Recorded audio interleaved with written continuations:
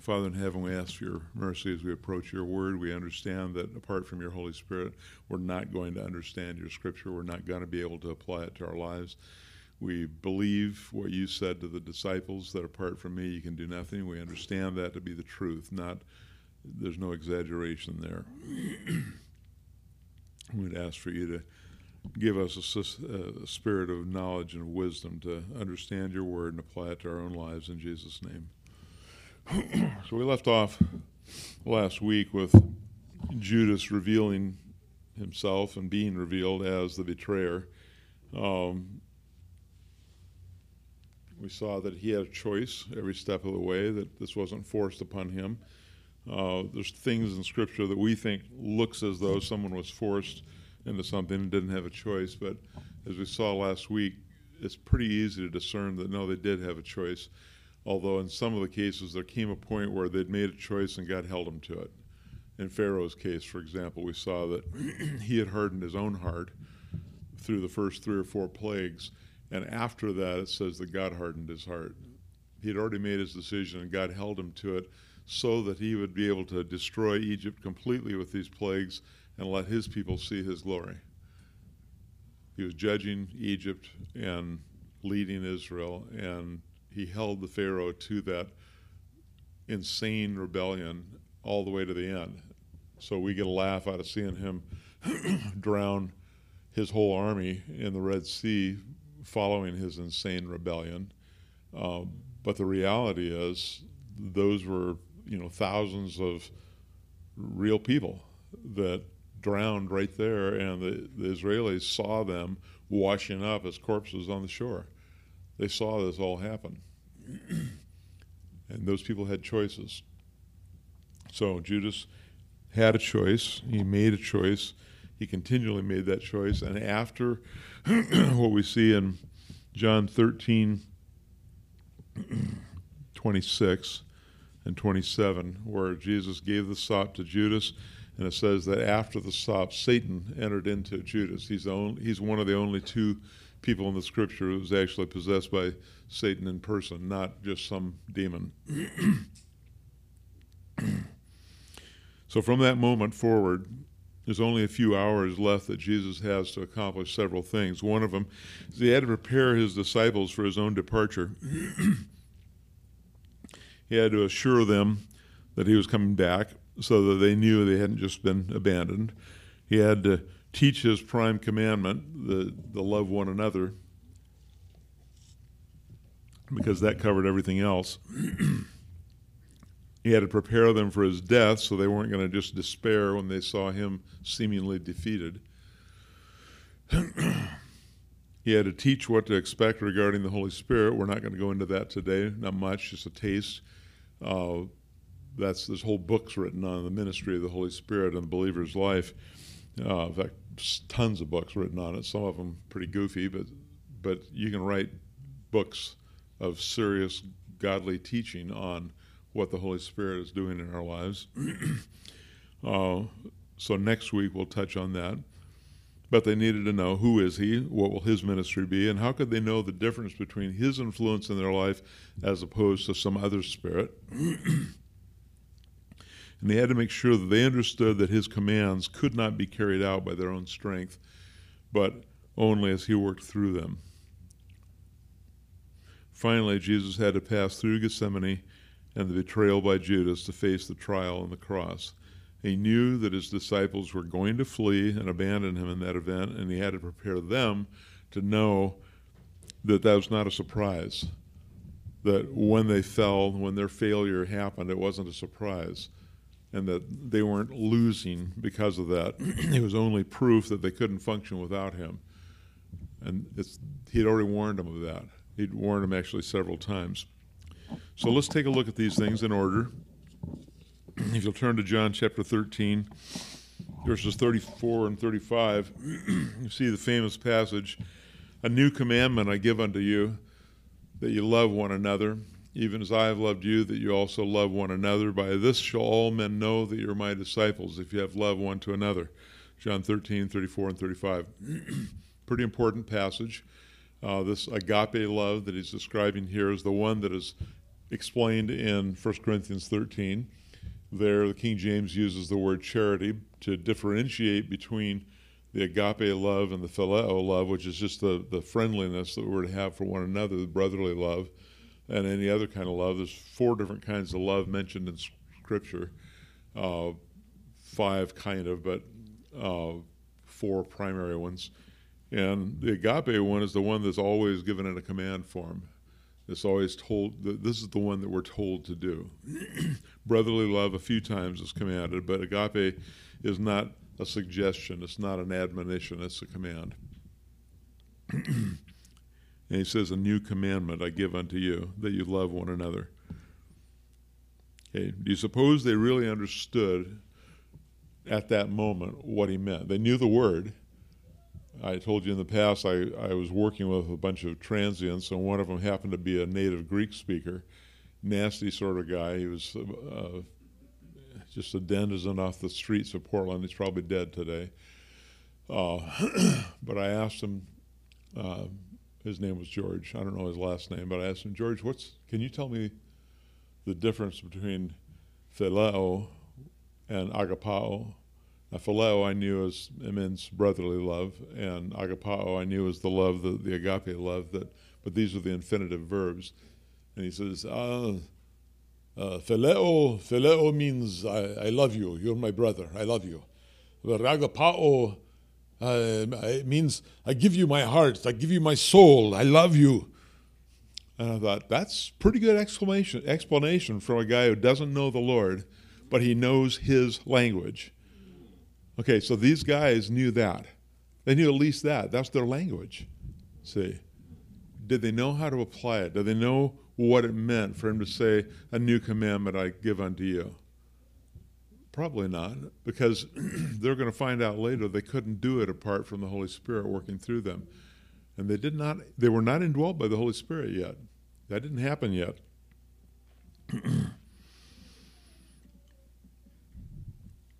I think they heard the words, and they understood the literal meanings of the words, but they probably couldn't imagine how it could be applied.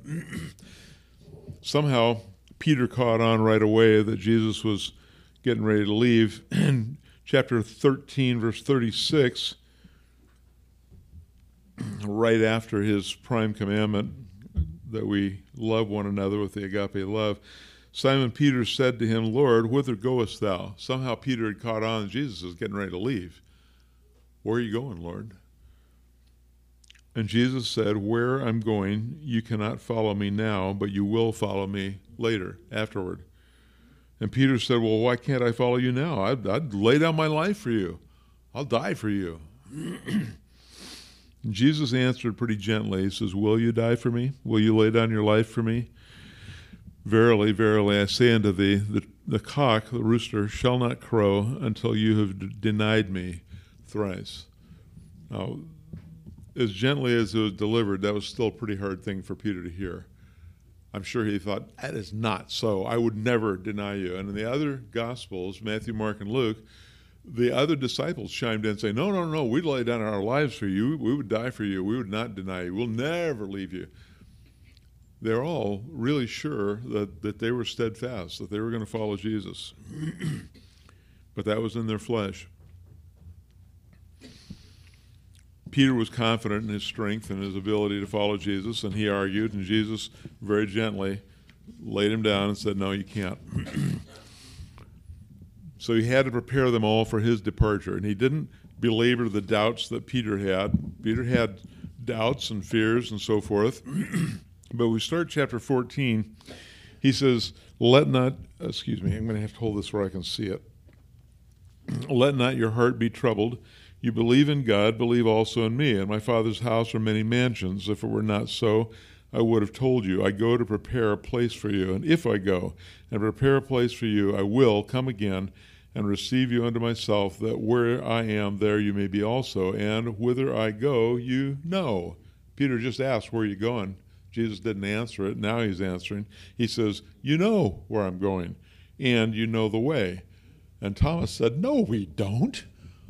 Verse 5 there, Thomas said unto him, Lord, we know not whither thou goest, and how can we know the way? And Jesus said, here's another famous verse that everybody quotes. Jesus said unto him, I am the way and the truth and the life, and no man comes unto the Father but by me. Now, did that explain everything they needed to know? I don't think so. They heard the words, they accepted them as being true, but they probably were still completely puzzled. Because Philip's next question is like he changed the subject, seemingly, from our perspective. He says, Lord, show us the Father, and it'll suffice us. Actually, verse 7 first says, Jesus is still talking. He says, if you had known me, you should have known my Father also, and from henceforth you do know him, and you have seen him. And Philip said, well, show us the Father, that'll be enough. Jesus said to him, have I been with you all this time, and yet you have not known me, Philip? He that has seen me has seen the Father, and the hour. And how sayest thou then, show us the Father? Believe thou not that I am in the Father, and the Father is in me? And the words which I speak unto you, I speak not of myself, but the Father who dwells in me, he does the works. Believe me that I am in the Father, and the Father is in me. Or else, believe me for the work's sake. You've seen what I've done. Believe it for that sake. If you can't understand the words, then understand the works.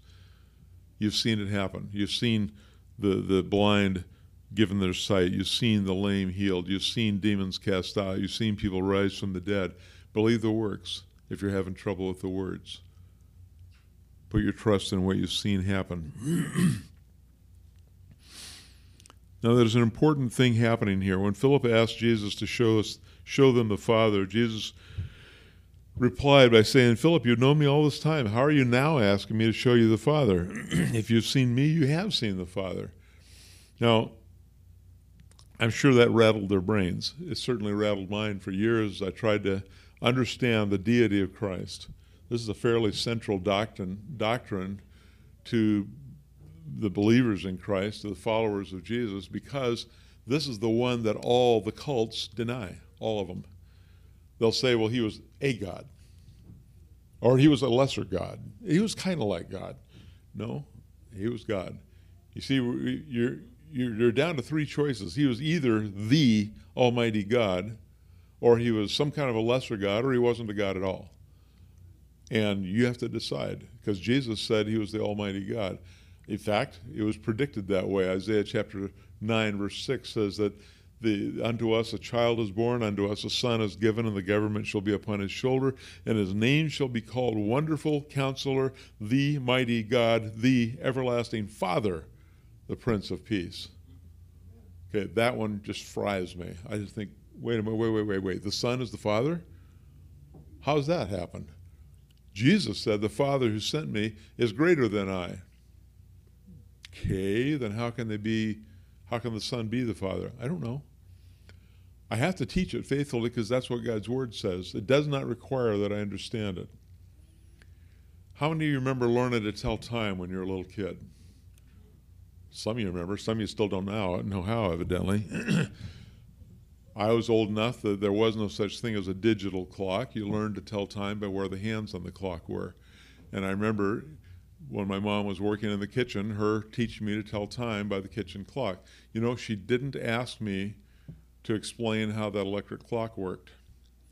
And she didn't ask me to explain why there were 60 seconds in a minute and 60 minutes in an hour. She didn't ask me to explain any of that stuff. All she wanted to be able to do is look at that clock and tell what time it was. And I learned. Okay? We aren't told everything. We're told some things that we simply have to accept and say, okay, this is how you do this. This is how you use this truth. I don't have to be able to explain the Trinity. It's a fact. I don't have to explain it. I know there are people in this world that think they ought to be able to understand everything. The fact is they don't understand the cell phone they've got in their pocket. They use it every day by faith, and they haven't got the foggiest idea how it works. If they see one broken open, they say, that's a broken cell phone. Okay, well, what's wrong with it? It's broken. Yeah, but what's wrong with it? Why won't it work?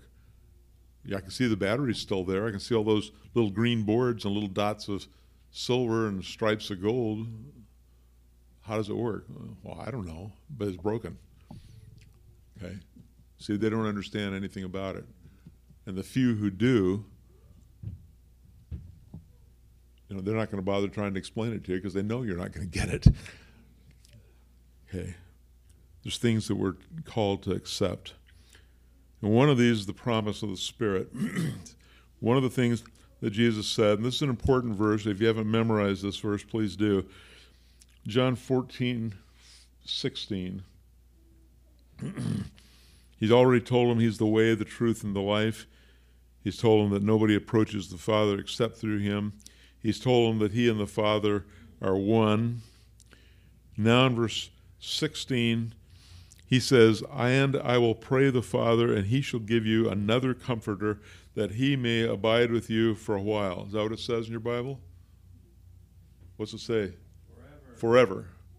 This is an important concept because there's people that teach you that you can lose this relationship with Jesus. Jesus said that the Holy Spirit is going to stay with you forever. So if God ever changes his mind and sends you to hell, you get to take the Holy Spirit with you. Nobody's comfortable with that idea. But this is what it says, that the Holy Spirit is going to be with you forever. Over in Ephesians chapter 1, it says that he is the down payment, the earnest of your inheritance until the day of the redemption of the purchased possession. He's not going to lose you. The Greek word that's translated comforter here is parakletos. It means one called alongside to help, like a rescue swimmer. And the Navy trains rescue swimmers, and the Coast Guard trains rescue swimmers. It means somebody who they're confident enough in this guy's swimming ability that they can dump him out of a helicopter next to a guy that's about to drown on a capsized boat way off in rough seas and expect him to swim to that guy, get that guy secured, get him into a harness and hoist him out, and the guy's still in the water that helped him. Okay. It's a seagoing tug that can strap itself with huge steel cables to a vessel that's in trouble and tow it into port. Okay. That's what a parakletos is, the comforter, the one called alongside to help. He has bound himself to you and is going to be with you for the duration. He's going to get you through those tough times, those hard times, the painful times in life. And some of you have been in the Wednesday night Bible study. You remember we went through Genesis. In Genesis chapter 24, we saw the servant of Abraham going off to Haran to bring back a bride for Isaac. And we saw that whole story, and we saw how the servant sent to bring back the bride was a parallel of the Holy Spirit bringing back the bride to Jesus. We saw that once the bride price had been paid, by the way, Jesus paid the bride price at the cross. You think about that. Once the bride price had been paid and Rebekah had agreed to go, the servant wasted no time. He says, we're leaving. And they started their hike across the desert. They had 10 camels, a bunch of men that were managing the camels. I don't know how many men. There was Rebekah, a young woman, very young, and 2 female servants, at least 2. It says her servants, but it doesn't say how many. Once they had left town, they were stuck. They were either going to be safe with these men that they'd never met before, traveling across a desert, or they were in deep, deep trouble. They never saw home again. They couldn't turn around and run home. The desert would have eaten them up. It's a very unforgiving desert. But the fact is that once the bride price was paid and once Rebekah had agreed to go, the men in that caravan, particularly the lead servant, but all of them, saw that young lady as the most precious commodity on earth. Their only job was to get her home to Isaac.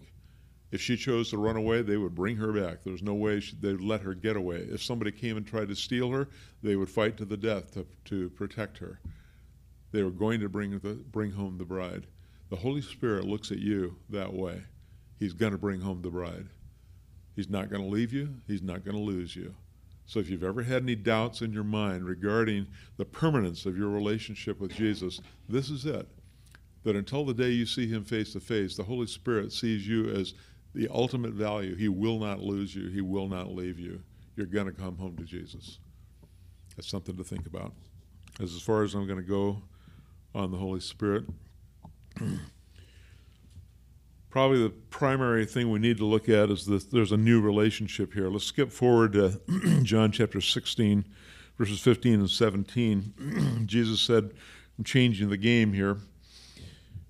John chapter 16, verses 15 through 17, he says, henceforth, from now on, I call you not servants, for the servant knoweth not what his Lord doeth, but I have called you friends, for all things that I have heard of my Father I have made known unto you. You've not chosen me, but I've chosen you, and ordained you that you should go and bring forth fruit, and that your fruit should remain, that whatsoever you shall ask of the Father in my name, he may give it unto you. These things I command you, that you love one another.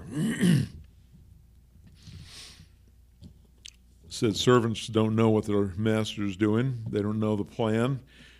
And Jesus has been revealing the plan of the Father to his disciples as his friends and his partners in the work. Back in John chapter 4, verse 34, Jesus said, my food is to do the will of him who sent me and to finish his work.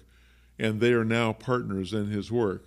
He carries that out to the very last thing. The last thing he commands them is to keep that going, to be his witnesses, go out into the world and share the gospel.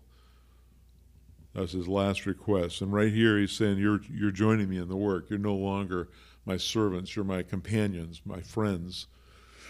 You're not just my servants. But he reminded them that they didn't choose him. He chose them. You remember back in John chapter 1 and 2 that they saw him. They were intrigued by him. They kind of wanted to know more about him. But the fact is, he chose his 12 disciples. They didn't choose him. They didn't say, yep, I'm going to be one of the 12. Yes, sir. No, they couldn't do that. They didn't have that authority. Jesus chose them. We saw last week that Jeremiah was chosen before he was born, before he was conceived. In fact, if you ever wonder about when a person becomes a human being, God says, before I formed you in your mother's womb, I knew you and ordained you to the work that I'm sending you to do. Jeremiah chapter 1, you can read it. God knew who you were from eternity past. But what we find out as we read on is that we can't do that job without him. He chose them for a purpose. And verse 16 says that he chose them and ordained them to go bring forth fruit, and that their fruit should remain. So we're not just talking about the fruit of the Spirit that we read about in Galatians 5:22 and 23, because that's a transient thing. Today I can be bearing the fruit of the Spirit, and tomorrow forget all about it, and I'm in trouble with God because I'm just rolling in my sin again. Okay? What kind of fruit remains? What he's talking about is bearing the fruit of reproduction. They're reproducing spiritual people, new children of God in the world. That's lasting fruit. If you've led somebody to Christ, you're going to see them throughout eternity and be glad every time you see them. He says, I'm ordained that you should bring forth fruit and that your fruit should remain. He wanted them to reproduce in the people of the world. And he reminded them then that they were to love one another, and he warned them that the world would not respond favorably.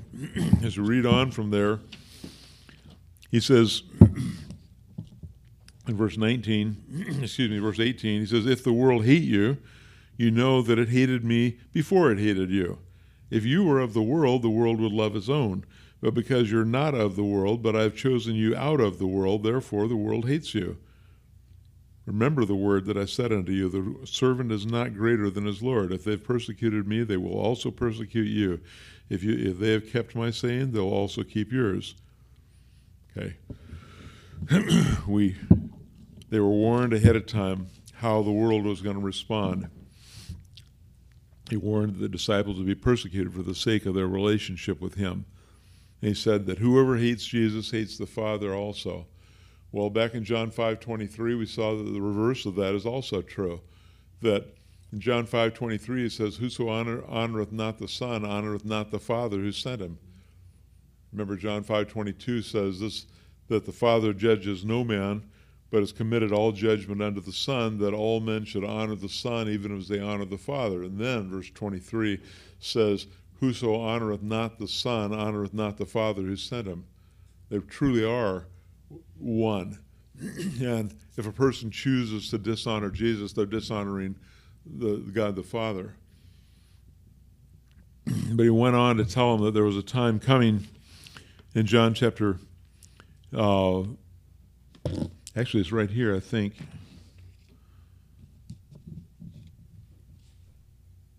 Nope. I'll get to it. There's a time coming when everyone who kills you will think that he is doing service to God. But in John chapter 17, verses 21 through 23, he says that he is to be in them, and they are in him, and that the world would reject them in the same manner as they rejected him. And he warned them that the time would come when anyone who killed a disciple of Jesus was imagining that he was doing service to God. And I seem to have lost where I saw that.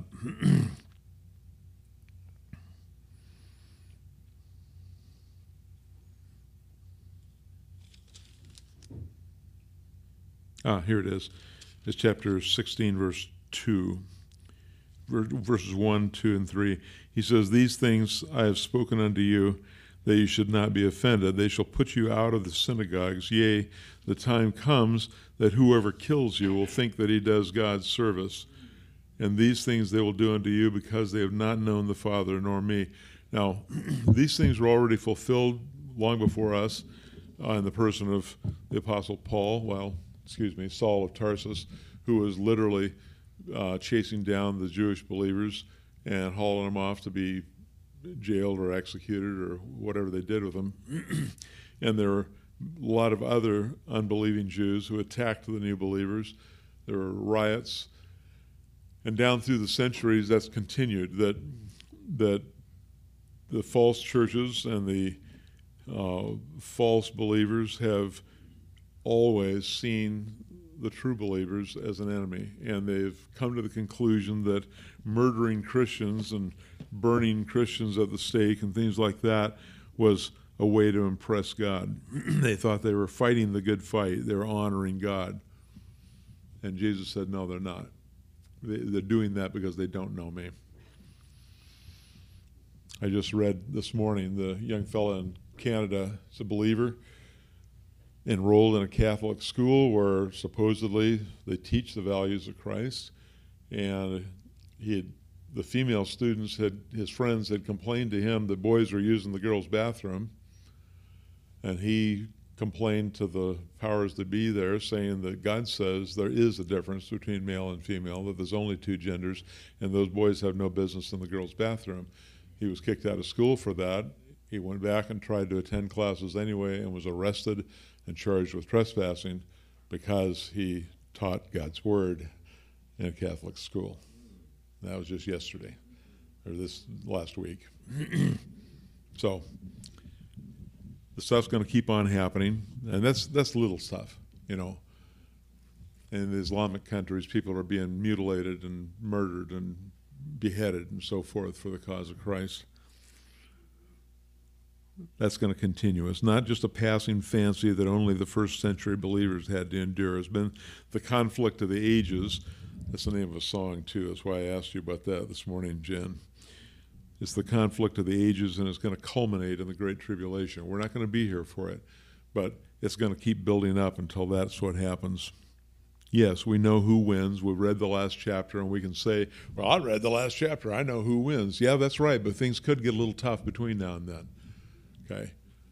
Are you ready for that? Finally, I'm going to back up a bit. In John chapter 14, verse 27, if you'd turn there, Jesus left a legacy of peace. John chapter 14, verse 27, Jesus said, peace I leave with you, my peace I give unto you, not as the world giveth, give I unto you. Let not your heart be troubled, neither let it be afraid. Now, that's a two-part package. The peace that Jesus leaves is a two-part package. We have the peace with God, and we have the peace of God. They're not the same. Romans chapter 5, verse 1 says, Therefore, being justified, that means declared righteous by God, being justified by faith, we have peace with God. Now, you may think, well, I was never an enemy with God. Well, actually, yeah, you were. Romans chapter 5, verse 10 says that while we were yet enemies, Jesus died for us, the just for the unjust. Okay.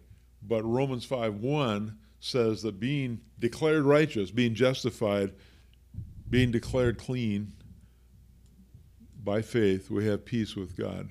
Peace with God. Now we read in John chapter 15, verse 3, Jesus speaking to the remaining 11 disciples, he says, now ye, you plural, you are clean through the word which I've spoken unto you. They had believed his word, and God had cleaned them. They were declared righteous by God. So they were at peace with God. But what he's trying to give them right now in John 14:27, and they're not really going to latch on to it until Acts chapter 2. But what he's bequeathing to them right now is the peace of God. He said, peace I leave with you, my peace I give unto you, not as the world giveth, give I unto thee. Give unto you, let not your heart be troubled, neither let it be afraid. So we're called to experience the peace of God on a daily, moment-by-moment basis. And that's what Jesus was offering. We see that today in Philippians chapter 4, verses 6 and 7, where he says, be anxious for nothing. Or King James says, be careful, be full of care, for nothing. Be anxious for nothing, but in everything by prayer and supplication with thanksgiving, let your requests be made known unto God. And the peace of God, which is beyond understanding, passes understanding, shall keep your hearts and minds through Christ Jesus our Lord. Okay, the peace that we're to have is a supernatural peace that the world's going to look at and say, why are you not going out of your mind with anxiety right now? Because Jesus is with me and he's enough. Okay, and that's easy to say. But when the going gets rough, that's when it has to be a reality. They didn't fully experience that until the Holy Spirit came in Acts chapter 2. They feared for their lives. They were in hiding up until that time. But that was before the Holy Spirit came. You see, this new relationship blossomed on the day of Pentecost. Before the Spirit was given, the 11 disciples fled when Jesus was arrested. They were in grief. They thought he was dead. Their best friend, their master, their teacher, the one they thought was the Messiah, was dead and gone. They lost. They thought he was the king to come, and now he's dead. What are we going to do now? They were afraid that they would be the next victims of the evil leaders in Jerusalem. And it says they were in hiding for fear of the Jews. That's why they were in that upper room hiding, for fear of the Jews. But afterward, after Acts chapter 2, when they all received the Holy Spirit, and all the believers received the Holy Spirit that day, afterwards they preached boldly in the name of Jesus. And when they were arrested and beaten and imprisoned, they counted it a privilege. They weren't scared. They weren't hiding anymore.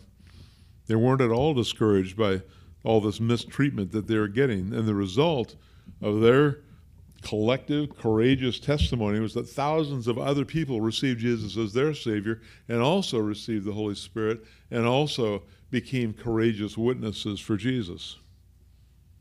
And the ancient world was turned upside down by the change. I didn't say that. The enemies of Jesus said that. These guys are turning the world upside down. Oh, yeah? You like that? No, you don't? Oh, You see, since that time, everyone who believes is immediate and indwelt by the Holy Spirit of God.